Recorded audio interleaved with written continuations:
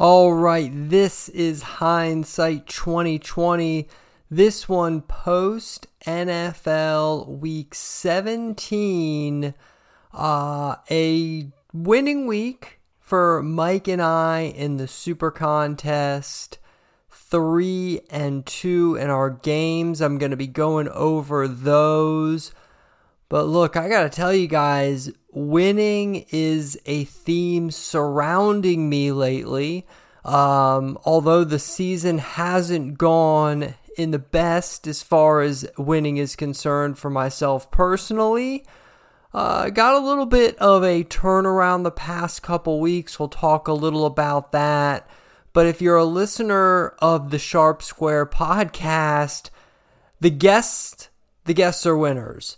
Mike, who basically does the show with me every week, has been doing picks with me on Thursday since we started, is having a really good year. His Super Contest we've been talking about a lot lately. He remains right there in the hunt, right around the top 100, threatening the cash. And in a situation after a 3-1-1 week where a 5-0 could skyrocket him, and probably looking at needing something like a 4-1 to make the cash. We're going to talk about that in detail on Thursday, but I know those of you who have been listening for the past couple weeks, we're always rooting. We're all together, us gamblers, rooting against the book. And here's a nice opportunity for Mike. Well, I mean, he won't be taking money from the book. This is more pari-mutuel betting, where it's a collection of entry fees, where the dastardly book has already taken their cut. They get rich no matter what. Listen to me. This was supposed to be positive talk about us gamblers getting money, getting paid, and here I am griping about the dastardly bookies. I'll tell you what, though. Mike, with his pro stuff, I had a good weekend. If you like betting football and you like betting the student athletes, I don't know if you listen to our college football podcast. I'm not a student athlete guy. I don't really bet college that much. But when I do, I lean on my guy Deuce. You would know him from the Happy Hour podcast with Ariel and Deuce. He gave me a plethora of college bowl plays. I've dabbled in them a little bit, and I'll be perfectly honest with you. I looked over 2 games that personally sounded good for me, and they had his seal of approval, so I played them. Northwestern, 7-point underdog, won outright. I also had Ole Miss, a 3.5-point dog, wins the game. They were a 6-point dog, won the game outright. Overall, I've been keeping tally. The picks Deuce gave on our college pod. This is going into Monday before the big bowl games. 12-5. So the thing is jam-packed full of winners. If you happen to catch this on Monday, you might still have time probably before the Washington game tonight. You're going to want this guy's insight. It's been good. Like I said, sometimes I pick for shit, but I have come to the understanding that this is a podcast that really just talks about gambling, talks about theory, and I'm here to give you, the insight into those that actually struggle with it, the 95% that constantly find ourselves ending the season as losers. And I might play into the foil a little bit more than I should, because I have had winning seasons, I have had winning weeks. I really put it together well this week. I was 3-1 in cash plays, and I've been super disciplined this week. So I had 3 games that I wanted to bet, but I was looking for particular numbers, And in my discipline, I've been passing on any game that does not get to my specific number. But I had a little bit of free roll money from a promotion on one of my sites. So I rolled that money into a 3-game parlay of 3 games that did not quite get to my number. That was the Baltimore Ravens, the New York Giants, and the Chicago Bears. And those were all winners. Also had money on the Lions, the Broncos, the Patriots, and the Arizona Cardinals.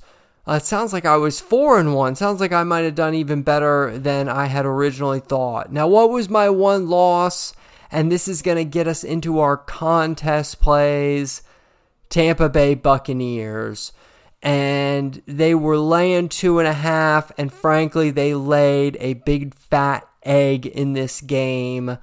I'll tell you, I had this thing scouted wrong. I like to bet Baker when I believe that he's going to have the support of a run game and he's not going to get a lot of pressure from the defense. Now, the stats said New Orleans weren't the best squads in this department, but something you got to be really careful for in betting is the second game two teams play who are in the same division. You might want to say, oh, Tampa Bay, they killed New Orleans the first time. Well, that gives Tampa Bay the incentive to say, you know what? We had a good game plan the first time. We're going to stick to it and do what works. Meanwhile, New Orleans, who got their butt kicked in the first one, makes the proper adjustments. Remember, they played last Thursday, so they had 10 days to prepare here. Obviously, they're motivated. They still are alive for a possible division title, possible playoff berth. Tampa was playing to close things out, but had a little bit of leeway, as even with that loss, they could still win this week against Carolina. So it was just one of those games where I should have been a little bit more careful. I'm not upset that I bet this game. It shouldn't have been in our contest, though, because our contest is all based on narrative categories. We got a little lazy this week. We put 3 categories in, and then what did we do? We made the mistake that Brother Herbie makes. We started having too much faith in our opinions. I had Tampa as my ultimate decision. Mike likes the game, so it makes its way into our contest with no categorical backing whatsoever. And it was a loser. But the big lesson I lost in this one the loss taught me in this one, I've been betting 2 units on every game here for the past 2 weeks. The point being is that I want to make sure that I'm not putting anything that doesn't meet my highest standards into the contest. Now, had I reduced my standards, I would have put, some sort of bet in on that 3-game parlay between the Giants, Bears, and Ravens, and I would have made more money than I made off that parlay. But it was a way to satisfy something called the action demon, and I've been learning about it in this book. I'm not going to say the author's name because I don't want to get it wrong, but the book's called Pounced: How Not to Lose Your Ass Betting Football. It seemed like a title that sung to me. And he talks about how as a gambler, you got to satisfy the action demon. You can't just bet 1 or 2 games a week, your best stuff, and expect yourself to just play like some sort of hedge fund manager. We're doing this to have fun. We're doing this to get a little satiated action taken care of. And a good way to do that is to have smaller bets on games that don't fit your highest criteria. I decided to take a free roll and parlay them this week. There's probably other better ways to go about that. But to get back to the point, I decided, even though I've been playing 2 units on every game, the Tampa game was my favorite bet of the year, so I bet 4 units on that game. It matched my highest bet of the year. I figured my highest confidence pick of the year should be my highest bet of the year. And I don't think that's a flawed way of thinking, but I think the biggest flaw is whatever my unit size is, I'm probably someone who should more closely stick to that size bet. And if I do vary it, it should only be slight. And I think there's a mathematical way to go about doing this. So I'll use this example of me betting too much on the Bucks game. Again, I could call it a bad pick. I just had it dead wrong. The way New Orleans got home, the way New Orleans played, is not how New Orleans plays a good majority of the year. And as bad as the Bucks played, they don't generally get their butt kicked that bad. So if I thought that this was a 60-40 proposition, 60% chance the game goes my way with the Bucks, this was the 40% coming into play. Now, any bet that we make, we should be seeing something like an edge that's at minimal 55% to 45%. And maybe at most is that 60-40. If you start to look at games where you think I've got an 80-90% edge, or the dreaded lock, I've got this 100% down, there's no way you're getting that far over the books. You're probably missing something, or your enthusiasm for your side is getting compounded, and that's sort of what happened with me on the Bucks here. The Bucks should have been in a category of my standard premier bet, and just let one of your best picks, get in the grouping and go ahead and collect the money if it's that good. You don't need to prove it's an even better pick by betting more money on it. In a way, that's me admitting I'm not actually putting all my premier picks in here, because if that were the case, why would I have had any bets this weekend for less money than I had on the Bucks game? And it just so happens to work that of the 5 games I bet, the only loser is the Bucks. So, I've said this all year. Sometimes the problem is evaluating the evaluator. But I've always looked at it as I don't recognize my mediocre bets or my lesser bets from my really good ones. I think what it is I'm just not at the level that I can make really good ones. I'm an okay handicapper. I'm okay at picking football. But I do it at a 55 to 60% confidence level, which barely ever is going to yield placing bigger bets than whatever the standard bet is. So I've got to put myself in check a little bit here, not get so overzealous that one particular pick of mine is any better than anything else that's worth putting cash on, which is a pretty selective group of games anyway. Okay, let's go on to the other game that really wasn't in a category. We just got stuck betting closing line value here, and it's not a terrible play. We took the Carolina Panthers plus 6.5. The thought was that was the Trevor Lawrence line. Once it's announced that Lawrence is out, line goes down to 3.5. So now obviously we've got closing line value because we're able to lock the game in at 6.5.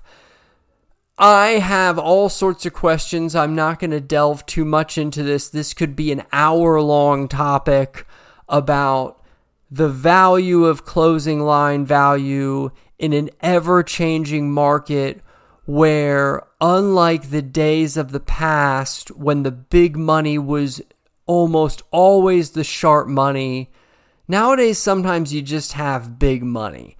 So I don't know how sharp the money is. The books aren't always all that sure. Here would be my question in hindsight. Nobody thinks Trevor Lawrence has been setting the world on fire. So is a CJ Beathard offense going to be a huge fall off from what Lawrence was putting out there. We also kind of got a little duped with Carolina looking really good the past couple of weeks. This was a spot where, because Carolina covered 2 games in a row, including one that they won, we were sort of buying them at the height of the market, and Jacksonville sort of plummeted down. I think the real question would have been is, once Jacksonville got to 3.5, should we have been salivating over Carolina plus 6.5? Or should we have been saying, oh my God, look at how cheap Jacksonville just got. We're buying them now at the absolute floor in a game that they need for their life.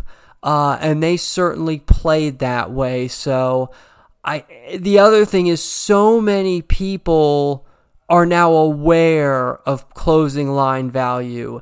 And in a contest like this, where you can lock in lines early in the week and then hold on to that number as the numbers change in your favor, so many people are doing this that I don't mind the move if we're a front runner in the contest. But for 2 people who are desperate to try to not only win 5 games, but win games that are going to catch ground, we should actually be looking at games like that and saying, we want to play Jacksonville or bust. We don't want anything to do with closing line value, because we need to be in a position that very few people take advantage of if we really want to catch and make up any ground. So the fact that it didn't have a category was all we needed to keep it out. But just for those of you who are playing these contests as well and are maybe questioning some of the dogma about closing line value, I think it's a subject worth really thinking about and expressing some different ideas on. All right, we had 3 more categories, and man, I'll make Chicago quick. I made this the share of square. If I just told you the Bears were under a field goal playing Atlanta in the snow, it's almost the only handicap I need. Atlanta got dominated in this game. They were 0 for 1 in the red zone. Chicago scores 4 out of 5 times. Atlanta did run the ball on this Chicago defense, but Chicago ran it more. They ran it better. They dominate time of possession. Atlanta has 4 turnovers to go with 2 missed field goals. This was a no sweat from start to finish, and one of those games where I know there were wise guys that just felt like had to play Atlanta. Atlanta as a dog. Atlanta in a situation where nobody sees it coming. It's just the game of Falcon that trips people up so many times. I love this category because sometimes trying to outsharp the room gets you in a lot of trouble, and sometimes when you have the most basic and square opinion, it's some of the easiest money you ever collect. We did it here, laying Chicago. San Francisco, Mike had this as the circle the wagon game. Here's what you need when you lay a big double-digit favorite. You got to make sure the team's motivated. We know that Kyle Shanahan has a history with this Washington organization. He felt sort of dismissed by them. He felt his father got fired unfairly from them. He always has a little bit of an axe to grind when he goes to Washington. And coming off an embarrassing loss on national TV, we know we were getting the best of the Niners. And we know that the best of Washington ain't that good. And we were also concerned this could be a dead team walk-in, not putting in their best effort. Now, I say they definitely tried. They definitely played hard in the game. But when you get out-rushed 14 rush attempts to 39, and you lose the time of possession 20 minutes to 40 minutes, and your defense is out there 2/3 of the game trying to stop the Niners offense, you are in big trouble. You know, it's about betting. You can simply break it down to this. It's about who you back and who you fade. And if you back powerhouses and you fade shit teams, it really mitigates all of that thought about, am I getting the value of the number? Just trust that the market's putting out the right number, and then sometimes back powerhouses against shitty teams, and we got one here with the 49ers. Lastly, I'm going to talk about our Ugly Betty, our absolute most successful category. Look at the board and look at the game. No one wants to bet, but not necessarily a game where people are running to the window to bet the other side. I don't think people are dying betting with two hands to bet the Eagles because they are a team that has absolutely no identity. They don't know what they are. Here's another game. Arizona, 40 rushes, 40 minutes time of possession. First downs, okay? Philadelphia had 17 first downs. That's pretty good. 17 to 20-something first downs, early 20s. That's a good day for an offense. Arizona had 32. They dominated this game. My handicap had everything to do with the fact that Arizona with Kyler Murray is an underrated team, and Jonathan Gannon, being the former defensive coordinator in Philadelphia, would be motivated. He would have insight into Philly. Look, their defense allowed 31 points, but they played with intensity, and a team that really has nothing to play for playoff-wise gave a shit. That's what you need when you're going to back the dogs. We know we need the motivation for the favorites. I need some give a shit with my underdog. I got it here with Arizona, the Ugly Betty. We go 3-2. Mike does well in his contest. Deuce is printing money betting the student athletes. I'm back on track, chipping away at my debt, getting back even with Teddy KGB after my awful run. And we are firing away going into the last week. We'll have contest picks. We'll talk Mike's contest on Thursday. We'll talk to you then, and have a very happy new year.